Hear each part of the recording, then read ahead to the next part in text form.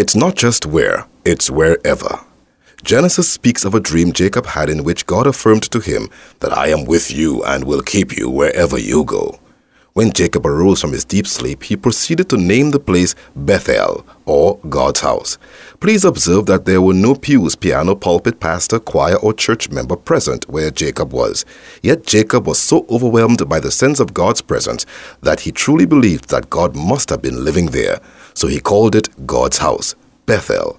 The presence of God cannot and is not confined to a building or edifice of any kind, no matter how sophisticated, antique, or quaint it might be. For the presence of Jehovah transcends space, which means he is much bigger than space itself. But don't miss the real message. God didn't just say, I am anywhere and everywhere, which of course he is, but he said, I am with you wherever you go. Therefore, God's house is not simply a place we go to meet with God.